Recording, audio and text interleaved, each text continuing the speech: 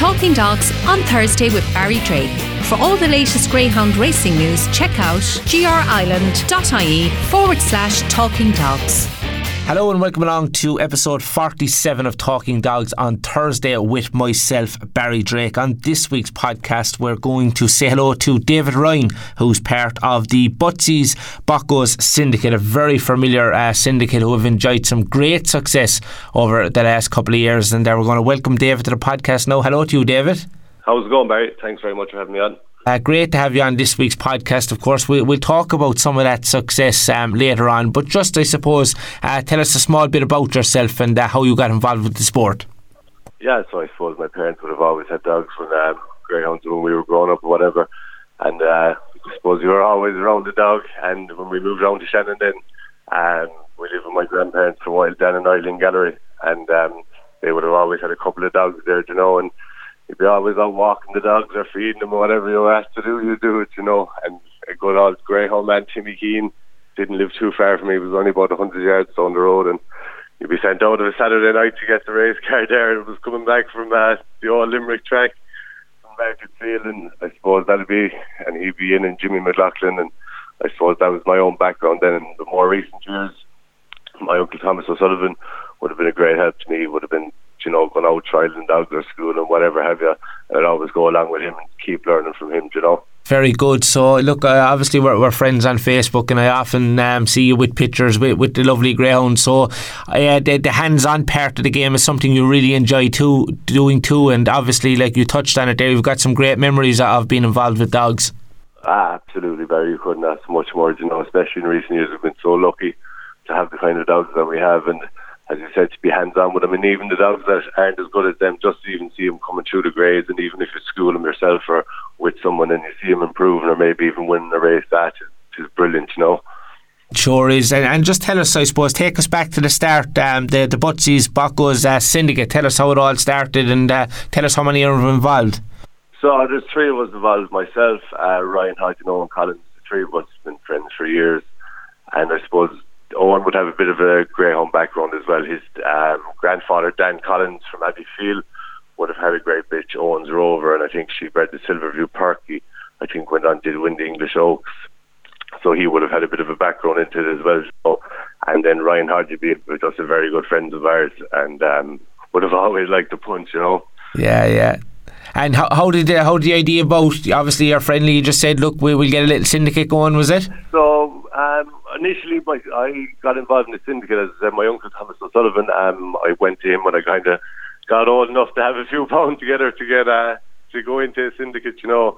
And he got on to PJ Phelan, the man who bred a dog, he bred a bitch, sorry, and we took two dogs out of it, and one of them turned out to be a dog called Nothing to Hide, and we sold him after his first race for good money. And I suppose about a year later, I think Owen was in the snooker club in Limerick, and a fella came up to him and said, "Did you see this dog called Butzies Boy?" And I think he fell out of the traps in his first race, I think it was in trap 3 in Limerick, and he was, I don't know, maybe 8 lengths behind, and he got up in the line before a finish. We bought him, and he went on to, I think he turned over about 10,000 prize money for us, and it was just, he gave us some great nights out. We won a round of the Ledger, 2 sweepstakes, you know, he got to 5 finals. Just unbelievable stuff, like. Yeah, it sounds like you were having some fun with him, and David, isn't that what it's all about? With his slapper, he took us all over the place, you know, and gave us some great nights out. And you touched on it there, obviously. Look, that was a great way to start the syndicate. And look, I've seen you myself, I've heard you myself in full voice one night in Curraheen Park. I think it was Butzies Bengal that might have won. Was that around the Laurels? It was the first round of the Laurels he did, yeah. Yeah, and you're not afraid to show it on your dog either. Nah, it's great, and you know what? It's not even just us; it's great for us, because we own the dog. But they have a great following, like from even our friends, and that would be mad to come. When's he racing? And tell us when he's racing, you know. And it creates a buzz around the place too. In that sense, you know? Of course it does, and that's something we love to hear in tracks. And as you said, look, I know you're always highlighting success as well on social media, and you know you'd have loads of different people commenting on that success. And you know, as I said already, isn't that what it's all about? Yeah, but very in fairness, we've been very lucky over the last couple of years. You know, we've got great help from, as I said, my uncle Thomas O'Sullivan, and even the likes of Declan Naaman Dolan, who we bought the pups off, and when you do develop a relationship with these people, they point in the right direction, Yeah, and you've got to drive on. Even the likes of Tom O'Connor, we bought a bitch off him out of the scissors line for my mother, and he pointed us in the direction of Joe Reedy, and he read her for us no bother, because we were stuck for someone to rear us, and eventually he read on what's his best for a finish, Great stuff. So is it? Are you looking to buy kind of as pups and rear them on and see how they'll develop? That's what we do, really. Yeah. So we got lucky. Tommy pointed us towards the Kalika line when he saw him on the Greyhound. So we went down and we bought 2 pups, and we knew when we were schooling them they were good.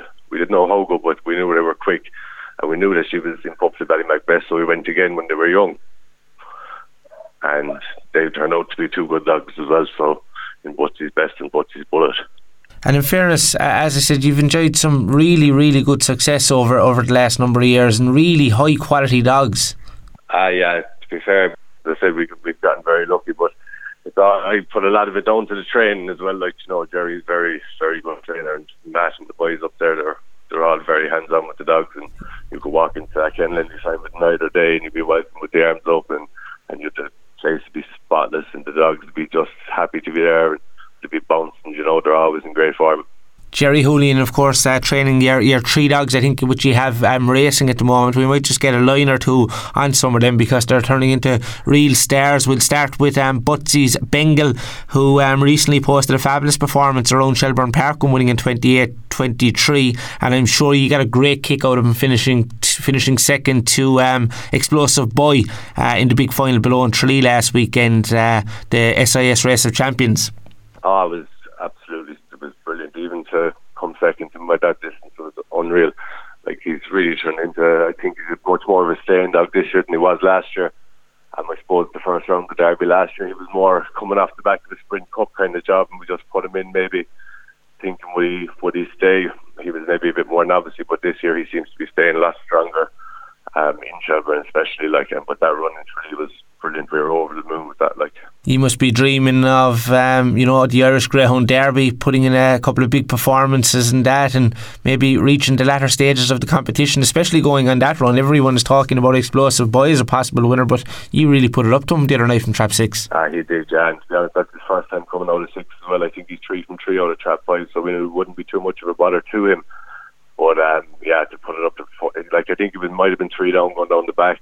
I think he was beaten by 2 for a finish, but to think he was maybe 13 spots off the all-track record of Explosive Boy wasn't in it is another way of thinking about it. But you'll be shouting and roaring in Shelbourne Park soon, David.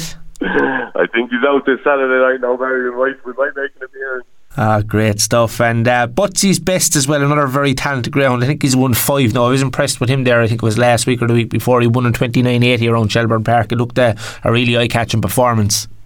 Yeah, lovely dog now as well. He hasn't hit the lids one night. He did it one night in Limerick in a sprint, but he hasn't hit the lids in Shelbourne. But when he does, I'd say he'll put in some run. He's a lovely staying dog, lovely placid big dog. But he's entered in out for the sweepstake this weekend at the 550 sweep for January 19. He's in that. Nice one, a lot to look forward to there. And we'll finish up with the Butsy's Bullet dog. I think he's won 4 times now. He was impressive below in Tralee recently, 28.55. I think he won the night, obviously, that he had Butsy's Bengal running, so he had plenty to shout about in Tralee for sure. Yeah, he's another nice dog now. Actually, only after turning the corner in the last couple of months, in fairness to him. As you said, he's won 4 in the bounce now, and 3 different tracks, so he's very versatile kind of dog as well. He seems to be have the early pace, but maybe not as staying dog as the best dog.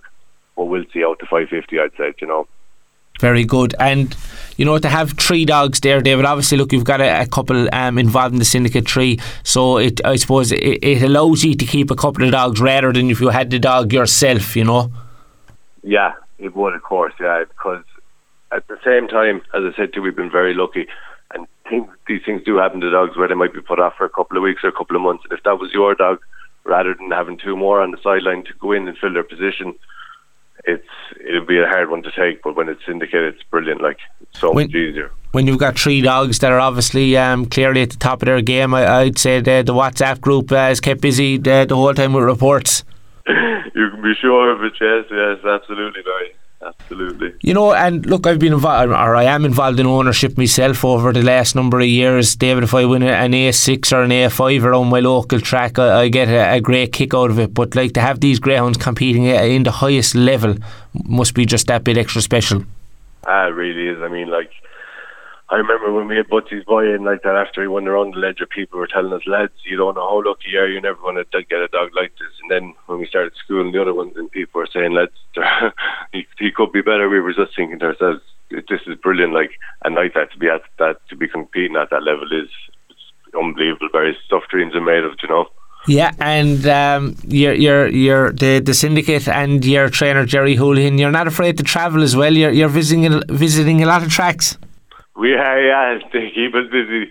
They do, in fairness now, but you really love that as well, and especially with stuff opening back up. You can see even in Tralee last night, a couple of lads in having the pints, and even the old lads back in for the chat. And you know, it's brilliant to see. Like, yeah, obviously, look, it's been a difficult period over the last year or so, not being able to go to the tracks and stuff like that. How did you cope with that, the syndicate, David?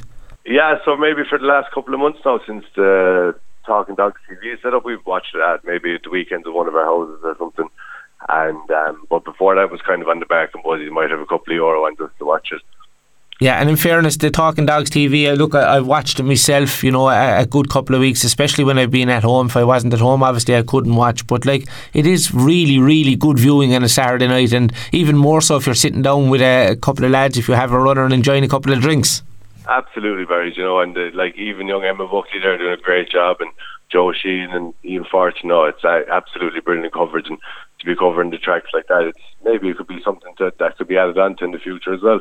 Definitely. Look, we're usually watching RPG TV, which is obviously a great product showcasing all the great UK racing. But when we have our own racing on it, we certainly enjoy it. And in terms of moving forward for the syndicate, as I said, look, you've got 3 high class greyhounds. Probably a silly question, but what's the dream? I think you know the answer.